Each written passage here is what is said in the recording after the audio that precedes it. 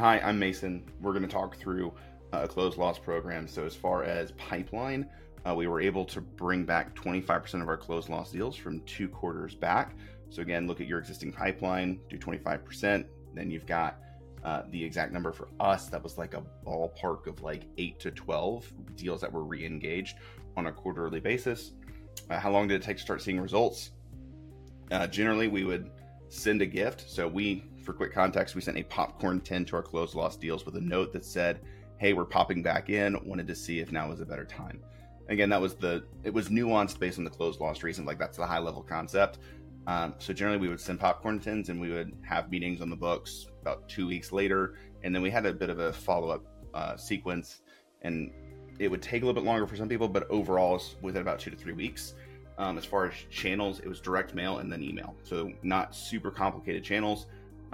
Tech and strategy. I mean, again, we were using Sendoso at that time because we were an agency partner of Sendoso. There's a lot of direct mail sending platforms, or you can be really scrappy with it like I am now. And I like send my own stuff and like just write the addresses. And also I write handwritten notes that go with all of my stuff that are personally from me on like embossed Mason Crosby stationery. So like it's a personal thing for that. So you don't have to have a sending platform. It's helpful for scale, but you're scrappy. And then email. So if you have an email address, you can do it. Yes, you can use different tools like Apollo or Ample Market, or there's a lot of data enrichment plus outbound sequencing, but like literally the USPS and an email is all you really need. How long did it take to implement? We had this idea the first time, like, I don't know, it was like a Thursday and we ran it the next week. Like it wasn't super hard. You just like have to know how to write an outbound sequence and like be a little bit kitschy. The hardest part was the creativity around the gift within a budget.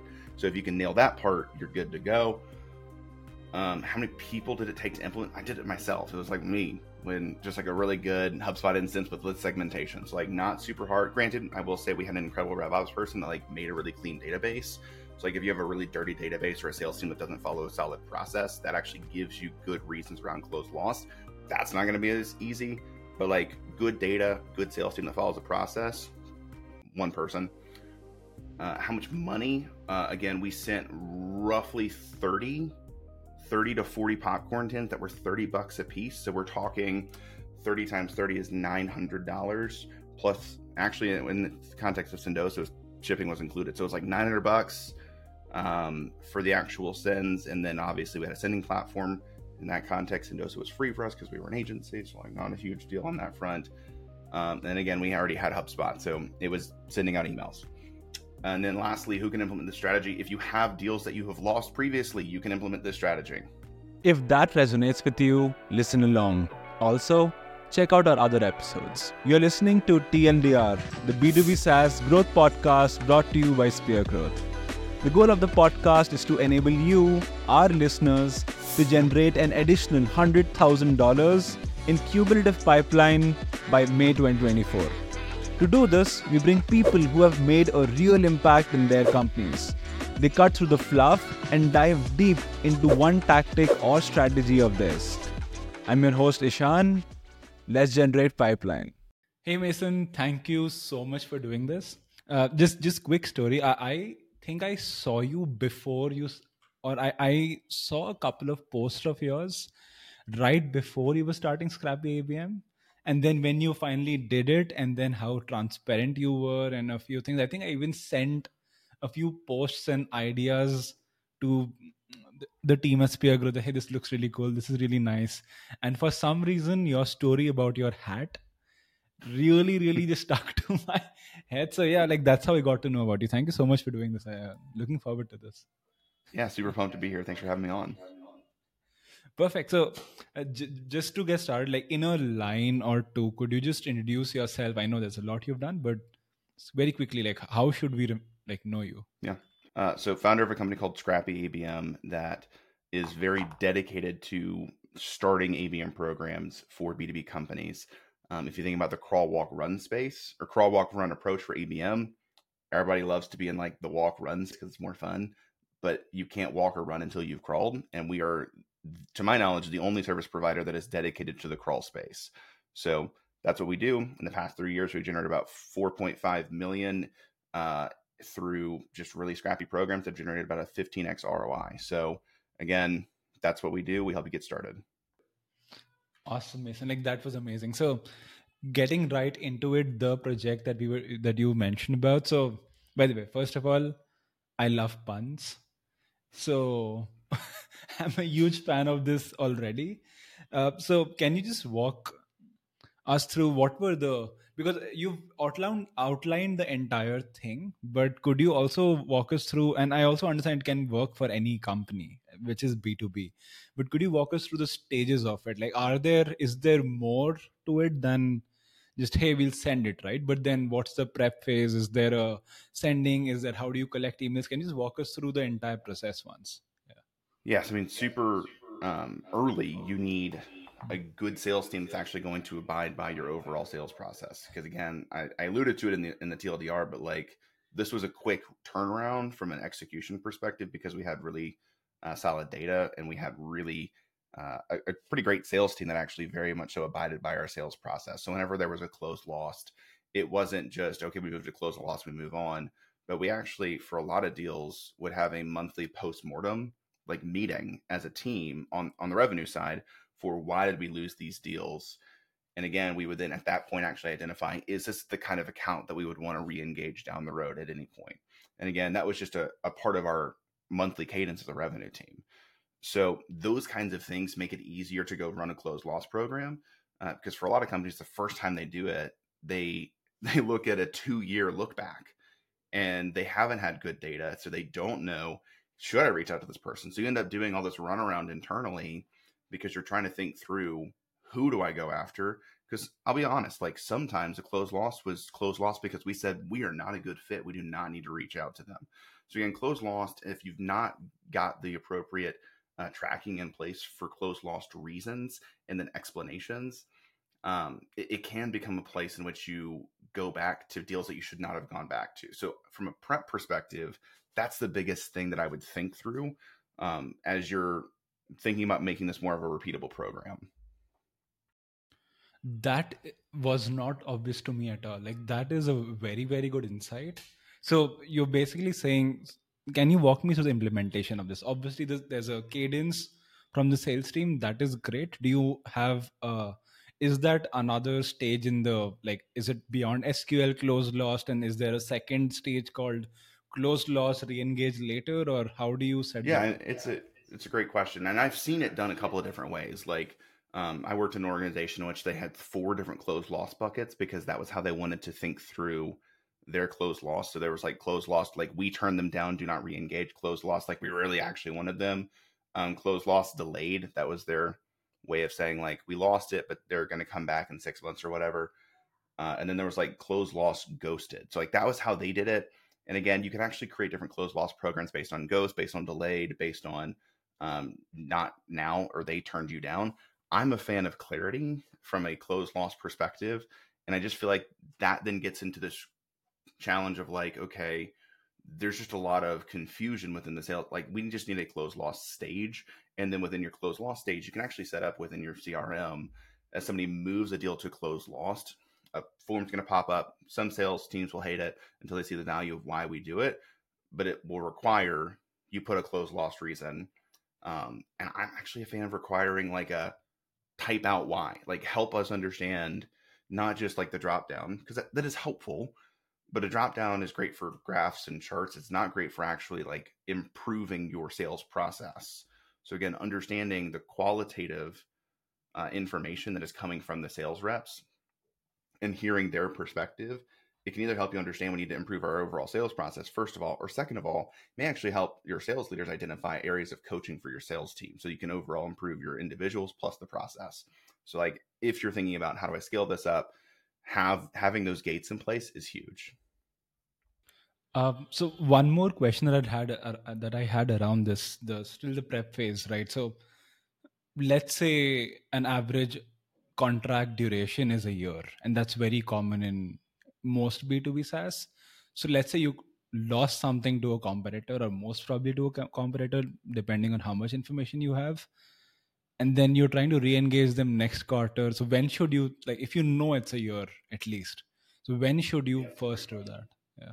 So I would not have a close loss standardly. So again, in the idea that we're on an annual contract, I would not re-engage them 3 months later. I usually look at it through a who are we re-engaging from 2 quarters back. So that's my standard approach because again, it's been 6 months. So hey, you've been in your new contract for 6 months. How are things going? And it's not a let's get right back into a sales conversation necessarily, depending on the context. It is a are things going well? Are you enjoying what's happening? If not, hey, would it make sense for us to start a conversation so that there may be actually some overlap in your contracts, unfortunately. But like if you've built a bunch of stuff in this for a year and it's not going well, you actually do need some, from a tech perspective, you need some level of overlap to transition data from one to the other. So again, even though they are on an annual contract, it may actually come down to the fact that they need a 2 month overlap period. So if you re-engage in 6 months, they would buy 4 months later. So that's from a tech perspective. From a services perspective, it like I do a lot of project work. That's like 60-day, 90-day projects. So again, if somebody doesn't move forward with me, because I often am not necessarily quote unquote losing to another agency, I'm very unique in what I do. I'm losing to in-house. So they're like, we want to try to build this in-house first.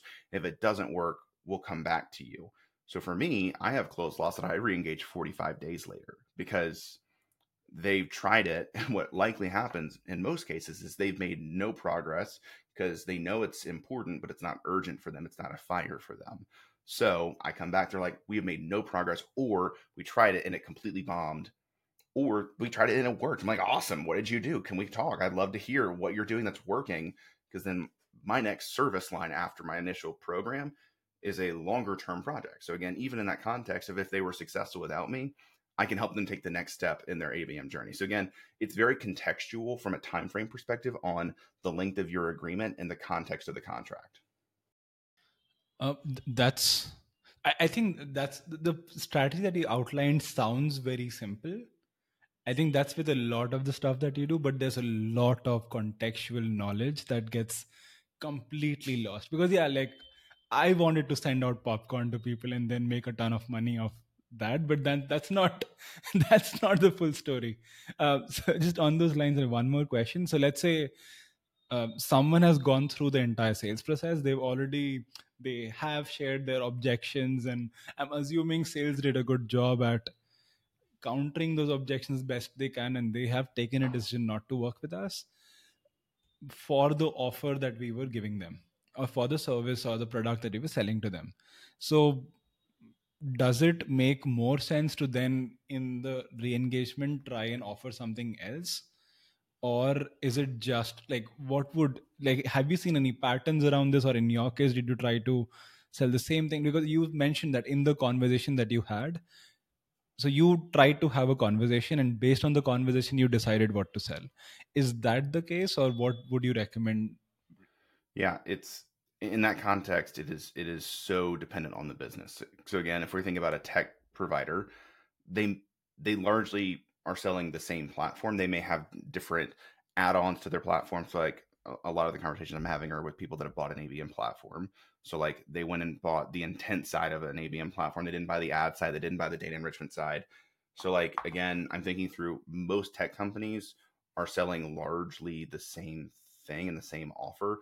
And if they're losing, they are losing either to not right now, they're losing to a competitor, or they're losing to we're going to try to duct tape this and band-aid this in house. Like again, there's companies I'm actually talking to right now that we're looking at doing a CRM implementation for them. The competitor to their CRM is not another CRM, it's an Excel spreadsheet, just because that's the nature of their business. So again, you may be able to go back with the same offer because they didn't actually solve the problem. It just wasn't painful enough at that point. Or they tried to solve the problem with a competitor and it didn't actually solve the problem and they need the same solution. So in that context, yeah, same thing. In maybe the context of a services-based business, I'll give you some examples of things that I've experienced thus far. I had a client that said, we're not going to move forward right now. We're going to try to build this in-house. And it was a 30-day project that was a single activation play. So we were going to come in and build an activation playbook for them.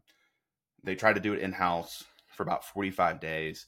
I shot him an email and said, hey, I know we're supposed to reconnect at the end of the year, or sorry, at the end of the month. It's the first week of January.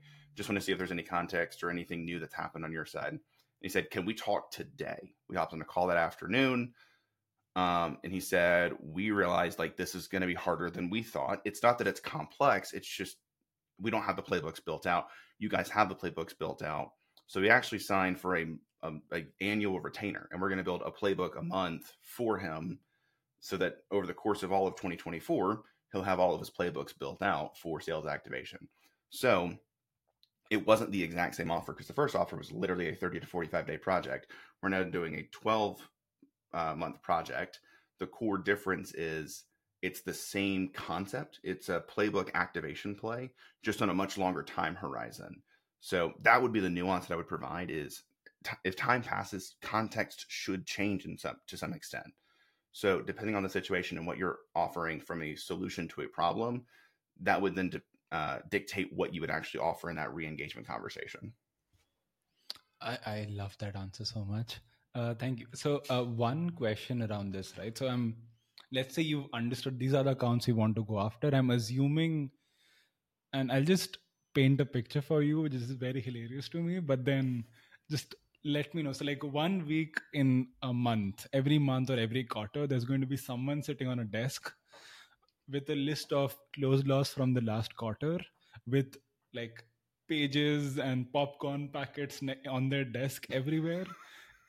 And so like, and then, like writing postcards and then taking everything to a mail and then sending it. And that's what they do for a week in their life. Is that how you do it? Like what does that look like? I mean, it's a great question. Like, again, I've got these beanies and I've got shirts and I have 25 people that are my existing clients or in pipeline or are just kind of like fans of Scrappy ABM that have been like, I would love a shirt or a beanie. So like I have taken, this is way more information than you would want, but like early stage founder, it's like I've been getting up at like 5 or 5:30 and I'm writing these handwritten notes because I want people to actually know that this is a personal relationship. I don't recommend that for everybody. Like I own the business. So like I'm going to do a little bit more. But if you are an in-house individual, like, yeah, this is time consuming if you want to do it in a scrappy way. But the reason I always recommend starting here is like doing the math on your salary for a week versus the alternative, which is we're going to outsource this to an agency to do it. We're going to outsource this to a tech provider to do it for us. And both of those are going to be longer term projects for something we haven't validated in-house yet. So again, I'm a huge fan of in-house validation and then scaling through or outsourcing because of the time to other providers. But for me, I'm always a fan of prove model in-house to the best of your ability. So again, even if you're getting paid like $100,000 or $200,000 a year, like on an hourly basis, that's a ballpark of like 120 to 125. You take a week, and granted, I'm saying like this is like a CMO level person that's doing this at this point at 200 grand a year, which is not what most, like this is going to be a marketing manager, for being honest. So like the amount of dollars that it would take to do this in a different way does not justify the investment of somebody just taking a week of their life to do it for the first time. Now, if you do it for the first time and you get like 8 deals that come back in a pipeline that close at like 25%, and you've now closed 2 deals that are like at 100K ACV, great. Like you've proven the model, and next time it doesn't take you a week. You set it up from a tech perspective to where you can largely automate some of this, or again, not necessarily like buying the popcorn tins, sending the popcorn tins and writing handwritten notes. You can scale that through some of these sending platforms, but try to validate it in-house first. I thank you so much. Like that helps me understand. You mentioned something, you might have answered this, but I want to re-ask this. So who does this? Because let's say I'm talking about enterprise style, like large sales teams, and I think you can then scale it back. So in a large team, I'll paint a picture that let's say there are 5 sales teams for 5 different regions or 5 different products that is selling to. There are different account lists sent to different sales team that, hey Jason, you own this. Hey Mason, you own this. Hey Shan, you own that thing. So there's like different sales like lists that people have to look at now. And then there's a marketing team also that could potentially look at this. And then the third option is just interns that you get on a quarterly basis. So who does this? And if you, unless it's very highly contextual, what happens to um, giving sales folks their, there's a cut of the sale of a deal close, like what, how does that get affected?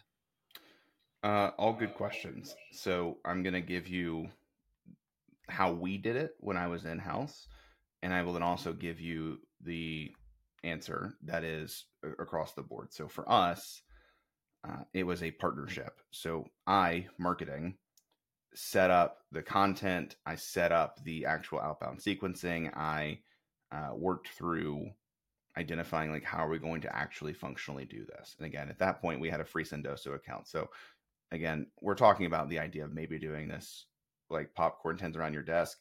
You may not have to do popcorn tins. You might be able to go to a website and you just like plug in people's addresses as you pay for it. That's another way of doing it. So I'm giving you that context to say it may not be, and I actually probably wouldn't recommend it be from a popcorn tin perspective. So actually in office managing all the popcorn tins, I'm doing it because it's Scrappy ABM swag, but like for popcorn tins, probably not. So it's somebody owns that, somebody owns the content, and somebody sends it. That somebody that sends it will likely always be sales. The other two are kind of up for grabs to some extent, because like this is not super complex marketing strategy, and honestly, you don't necessarily even need a CRM. You need the ability to send something. You need the ability to send an email. That is not complex marketing. So like a lot of salespeople send their own gifts. This is just a gift. So a seller could completely own this process and they don't have to go get like executive buy-in. It's not a big deal. You just like do it yourself for your own deals. So there's that thought process. Again, if you wanted to do this as more of a program approach, even for the first time, validate it. So you get like a salesperson or two, at most three salespeople, and a marketer that works with those three salespeople to re-engage those lost deals. They then climb the leaderboard and people are like, what did you do? And you're like, sending popcorn tins to my closed lost deals. And then they're like, this is amazing. And then you scale it across the organization and you have then the buy-in and the ability to actually invest in scaling it up. So I hate the phrase, don't boil the ocean, but this is that. Like it is very, very simple in execution. Like you just need a couple of people that will do it with you, and you need to try it a couple of times. No, I love that. Um, so I think this is more of a straightforward question. So what do you write on the note? Because you've been sending things. What do you write? I have no idea what I would write. I have something that we are doing on our own, but I haven't heard what, because people always talk about this. No one tells you what's on the note. Yeah. Great question. Again, it's even not necessarily the price of the gift, because a lot of people think, oh, if I send a more expensive gift, that I'll see a better response rate. It is the note and the creativity that goes into the note.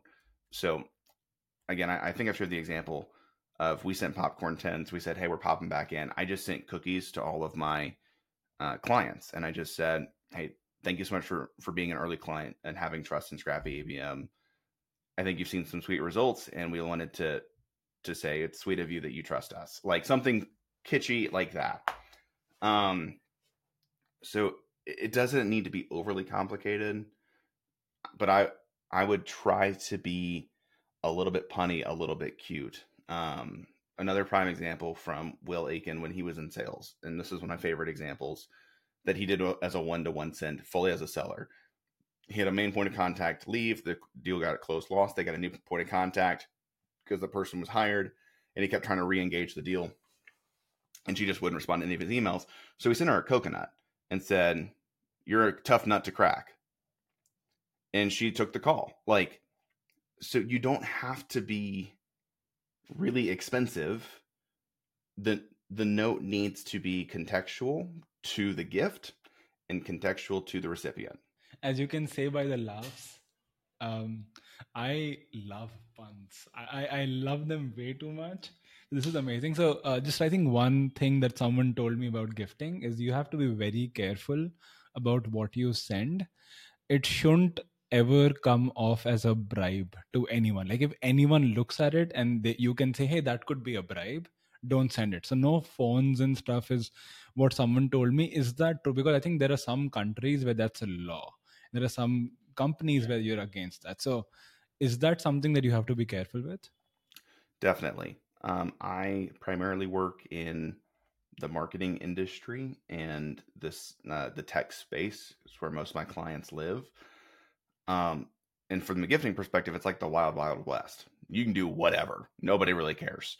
Um, the medical industry is way, way more intense.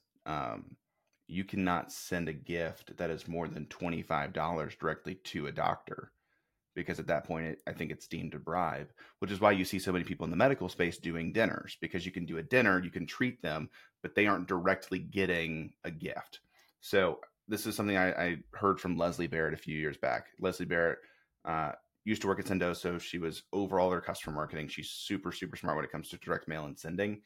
She said there was this campaign that they saw one of their clients do that was in a highly regulated industry. So they invested the dollars into the packaging. So they sent a beer stein that said, "Have a beer with an engineer." And then the packaging was really high quality. And when you opened it, it actually had a video screen with a video from the direct sales rep to the recipient with a personal message. So none of that would be deemed a gift. The gift was the beer stein that cost $20. So it's under the threshold. So again, as you're thinking through the industries, you can get really creative with it. But I also think for a lot of people starting out, I'm just going to give a quick plug to one of my partners, Grove Cookies. They will do branded sends, and this is primarily US and Canada, but they'll do branded sends for like $20 a send. So again, you don't have to get really expensive. That includes a little note card. Um, but it is something to be cognizant of. Like there are industries in which you can't send a $200 Amazon gift card. So just know your industry, and if you need to be cognizant of that, but you have the budget to spend on gifting, invest in the packaging to create a great opening and packaging experience more so than the gift itself. Love that. That I again couldn't have ever thought of. Make the packaging expensive, right? Or spend on that if you have the budget. Perfect. So let's just, I think one of the last few questions on this. Let's run through the costs of an average program.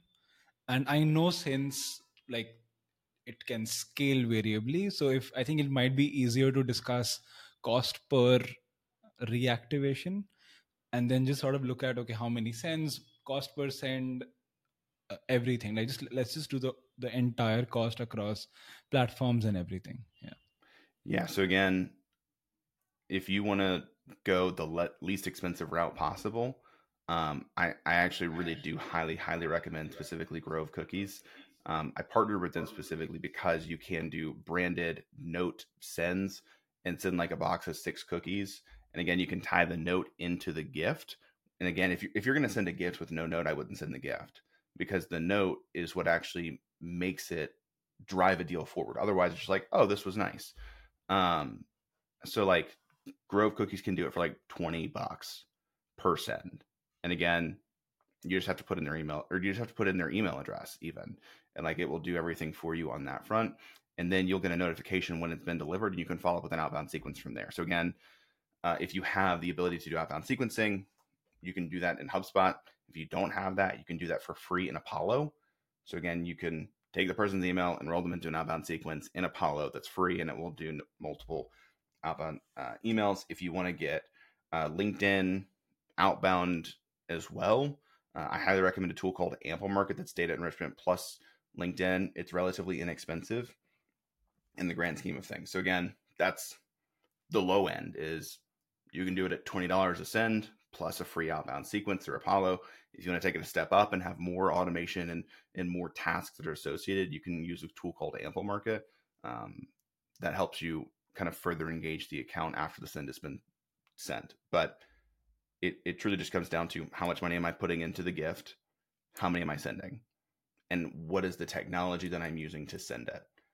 The average gifting platform is probably $30,000 to $40,000 on an annualized basis.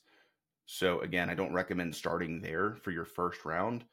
But if you start seeing that you're doing this every single quarter and you have enough scale within your organization that you're supporting this across 10, 15 sellers, it's probably worth the 30 to 40 grand. So let's take the $20 a send model and just let's just do a full cost of per activation. How many do you send to get one activation on average? Obviously, it's going to vary quite a bit, but yeah, still. Yeah, I mean, these people are already brand aware. They've already explored your products and services previously, and they said no for a reason. So you have that reason. And if you're re-engaging in the appropriate timing based on the reason that they provided, I would expect somewhere in the ballpark of 20 to 30% that re-engage in a conversation. Because again, they already know who you already explored it. Unless your sales rep was just awful in the sales process, it was just mean and rude, they shouldn't hate your organization. They just said like, this wasn't the right fit at this time. So now you just re-engage, and you should get 25% that say like, you know what, you're right. This is a better time to have this conversation. Love that. Okay, so 20 to 30. You said 20% would re-engage. So that means every 5 cents, which is $100, you get one more conversation. And I'm assuming out of this conversation, if I had to force a number out of you, what do you think? Like, what percentage could we aim to actually get into a sales conversation from that, or anything? Oh, I was saying 20% would actually engage into the initial sales conversation, not a response. Your response on a gift should be like over 50 or 60%. Understood. No, that helps a lot. I think, is there anything that I should have asked, but I didn't? Well, I went in deep. No, the only thing I can think of is just, again, the meetings that actually convert to revenue. For any programs like this, I just like to hold our conversion metrics the same. So again, as you're doing it for the first time, just hold your conversion metrics as they currently are. So if you anticipate that after your first conversation, generally 50% move to a deeper dive discovery, I would anticipate that 50% of those initial conversations would move to a deeper dive discovery. So if you just continue with your existing conversion metrics, you can then actually identify, we would need to send X number of gifts to X number of accounts to get their actual return on investment. And it was going to take this long to see that return actually happen. Love that. Perfect. Okay. And then just last thing, Mason, like if you had to pitch Scrappy ABM to anyone, can you give us a quick elevator pitch? Listen back to this episode. We build these kinds of starter programs because essentially what we just outlined is this is an account-based program that uses direct mail and email. It's a very simple ABM program that gets you running in the right reps of working with marketing and sales as a combined effort.